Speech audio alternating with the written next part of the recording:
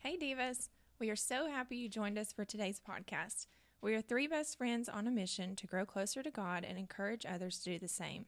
Like us on Facebook and follow us on Instagram for more uplifting content throughout the week. Let us know if you have any topics you'd like to hear or if you have any prayer requests. We hope you enjoy the episode. Is we ready? I'm ready. Diva's recording. Take one.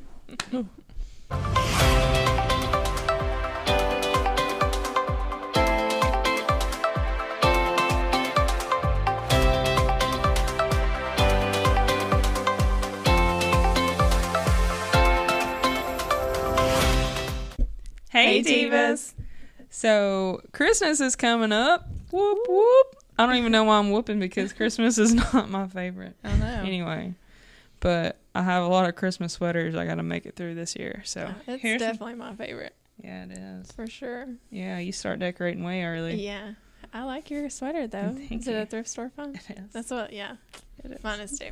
Yes. I think that's the best place to find ugly Christmas sweaters or beautiful Christmas sweaters, I as I like know. to say. Yeah. Ugly Christmas sweaters is such an awkward thing, though, because, like, depending on who you're talking, like, Taba has a Christmas sweater, and someone complimented her ugly Christmas sweater one time, and she got very offended. Yeah, that's She's true. like, this is from Belk. Yeah. Yeah. So, be careful when you compliment people. I intended for this to be an ugly Christmas sweater. Yeah. But if you have this Christmas sweater at home and take it seriously, it's very cute. Yeah. So yeah. When we think about Christmas, what you think about, Savannah? Presents. Presents. Mhm. What about you? Food, Food. baking, that kind of. That's what Mhm. I think of. Yeah. All kinds of fun stuff. We think of happiness. Yeah, family. Yeah. Stress. But when I was thinking about Christmas this year, I was very inspired by our girls' party theme, Feliz Navidad. Possibly. Possibly. Still up for debate. But I was thinking about the word Christmas, and I was going back to my college days of when I was taking Spanish class. Still not very good at it. But if you break down the word to the syllables, which is Christmas or Christ, mas. Mas means more in Spanish. So I don't know why the origin of the word Christmas. I think it's Catholic. Probably. Mass, right? I don't know. Somebody fact check me. But I was thinking about Christ more. And so I think that Christmas and New Year's, potentially is when we start thinking about Christ more. A lot of people celebrate Christmas as being the birth of Christ. And it's a time where a lot of people like to try to pay things forward and think about other people and, do good in the world. So when I was thinking about like how we can have Christ in our lives more, I was just thinking of all of the great things that he has given to us and how those things need to be paid forward and how we need to give those things to other people. So one of the things that I thought of is how Christ gives us unconditional love. I mean, because, the Bible talks about, forgiveness. That's an example of unconditional love. As long as we're willing to, let go of whatever we need to be forgiven of, we're ready to change, and we ask for that forgiveness, not just ask to be forgiven, but ask because we truly are sorry, and want to move on from that. God's going to forgive us anytime, no matter what we've done, and I think that's one of the best examples of unconditional love because, if you've ever been hurt by somebody and they forgive you or, you forgive them, it's still hard to move on, and God he forgives and moves on with us, and he doesn't hold that against us. Really, I said forgiveness is one of the, best ways that he shows that. But the most obvious is that he, sent his son to die for all of us. And so I was trying to think of like how, that relates to us and like what we can do for others. It's not similar at all, but really just like sacrifices that we make for other people. And like you were saying, like this time, year, people are going out of their way to help others and, give more. And I just think that that's probably the closest that we could ever reach that. But, that's a way to show that love to other people is, just by sacrificing our time and selfish desires, to help someone else. Yeah. Yeah. I remember a dark time in my life when I was really struggling to love other people. Mm. And you sent me this quote, and I'm going to make you read it. And it was so powerful to me that I put it as my background. Oh, wow. Okay. Biblical love is not emotions or feelings, but attitudes and actions that seek the best interest of the other person, regardless of how we feel toward him or her. So, Yeah. Go ahead. If you were going to say something. I was just going to say that, like, so many times when you think of love, it is an emotional response, even when we talk about the 5 love languages, it feels much more about, like, your connection with that person. But that's not what biblical love is. Like, biblical love is putting others above yourself. So, that person might not be your favorite person. You may not have anything in common with that person. But if you love that person, you're not going to exclude them from things. You're not going to overlook their needs. You're going to seek to serve them. You're going to seek to understand them. You want them to feel seen. Mm-hmm. I was reading this Bible plan the other day, and it's really, like, I'm really wanting to change the way I look at people because of what I read, and it said, if you see the people the way God sees them, it'll be so much easier to love them and care for them. That's really helped me because, you see somebody and you prejudge them, and and you get caught up in this, oh, well, I bet they're blah blah blah, but if you're just like, that person, like God made that person too, then you are willing to to love them, and you know what I mean, like do good things for them. Another thing that Jesus gives us is the Holy Spirit. He gives us that through baptism, and the Holy Spirit, when it is living in you, you produce the fruit of the Spirit. Mm-hmm. So, which included in that is love, but it's, love, joy, peace, patience, kindness, goodness, faithfulness, gentleness, and self-control. So the Spirit is perfect, but often our fleshly thoughts and desires gets in the way. But when Jesus gives us those things, a lot of times situations don't feel the same as they do if you're living very fleshly. So you can have joy and peace in the most desperate of circumstances.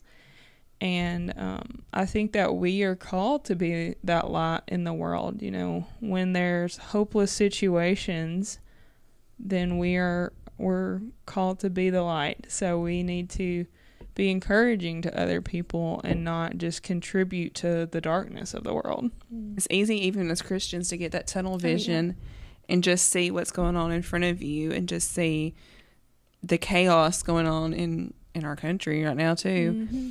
And I mean, I get down sometimes, and it's easy to just to see that this is, what's going on, and not see the bigger picture. And when I do step back, it's you can say, okay, and I sometimes I'll just sing that song in my head, "The world is not my home, I'm just passing through." Yeah. And that just makes me feel so much better, and just kind of lifts my spirits when I'm getting that tunnel vision of stuff going on in the world, or stuff going on in my life, or not going on in my life, whatever it is I'm feeling that day. Mm-hmm. But if you can just sit back for a second and just take in and see, like, either read your Bible, sing a song, like sing a hymn, and some just like kind of helps almost just like lift that burden off your soul that you're feeling that's just dragging you down. Yeah, it reminds you like what our purpose here is on the earth. You know, it's not to live and, or, you know, to live this life to have all these great things. It's to you know, to bring others to Christ and us all go to heaven, you know, together. That's our purpose here. Another thing that Christ gave us was his body. He sacrificed himself to pay for our sins so that we could go to heaven. So he went through all of the physical aspects as well as the mental and emotional and spiritual warfare that he was going through. And so a lot of times we put in a lot of work on our physical bodies, you know, trying to eat right, not me, exercise sometimes, and, you know, look good, or, you know, dress nicely, or put on makeup, or fix your hair. None of those are me. And, you know, we focus a lot on the physical stuff, but how our physical body can be a gift to others is not by how we look, but, you know, what we can do. You know, most people have something that they can physically do. Even if you have some limitations, you know, you can call somebody and encourage them. You can do yard work. You know, everyone has a talent that they can use for God. Mm-hmm. Yeah, and, you know, the things that we do, you know, like people who go to the gym, like those things you were listing, you know, they're not going to eventually, I don't know how to say this, like not necessarily fail you, but it's not going to be it's not going to fix everything in your life. Mm-hmm. You know, by eating right, it's not going to fix everything in your life. By working out, it's not going to do that. You know, all these things that we have on this earth, you know, that we can really work hard at, it's not going to fix everything. And it reminds me of this verse that says, it's in 1 Timothy 4, and it's 7 and 8, and it says, "Rather train yourself for godliness, for while bodily training is of some value, godliness is of value in every way, as it holds promise for the present life and also for the life to come." So, you know, it's when we, you know, focus on godliness, and that, you know, that's what we're trying to be better at, you know, it will fix all of our problems is basically what that's saying. You know, it'll fix it here in our life because, like we were saying, it gives us peace, you know, joy, all the fruits of the Spirit. And then it also gives us the gift of heaven too. And that's where we need to put our focus. I think also, like with peace, and we talked about, Ava touched on the fruits of the Spirit, joy comes with that peace of mind. I think it leads to joy, because I know when I'm feeling just like bogged down with stuff just in life, it's once you reach that peace of mind, it's like like I said before, like your soul just feels lighter, and that brings on joy. What's the difference in joy and happiness? Happiness, I think, is more like an emotion that you feel for like a short time, and joy is just like this.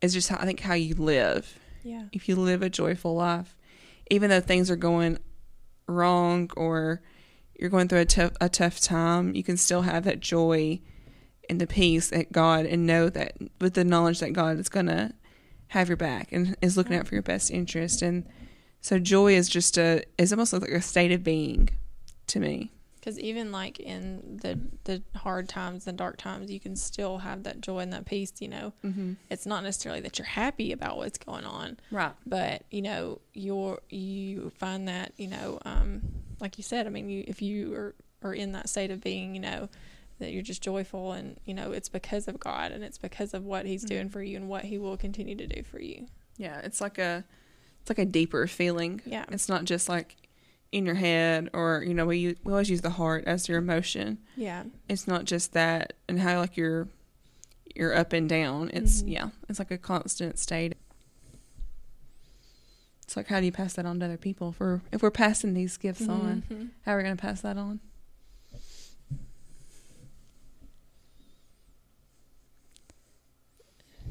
Maybe just having like a good attitude about stuff, you know. If I mean, I know in the past, like, I mean, I know I have a terrible face when it comes to like just sitting there. Like I got called out in work the other day for sitting on a conference call, and they're like, "You don't look happy." And I'm like, "I'm just listening. Yeah. I'm in a meeting. I mean, how happy can you be?" Right.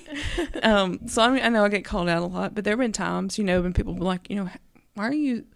They can tell like a deeper, like it's not just happiness. They can see I have something inside that like, based on like how I live my life and how I treat people.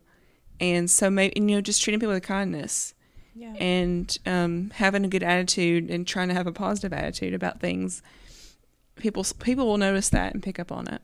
Yeah, I mean, the power of influence is insane. It's like, I mean, you're around somebody for so long, like you're going to, like you said, they're going to want to know, like, okay, you're different. Like, what's going on? Like, I need this in my life, and then you can tell them and you can share your joy with them, share with them how you get that joy.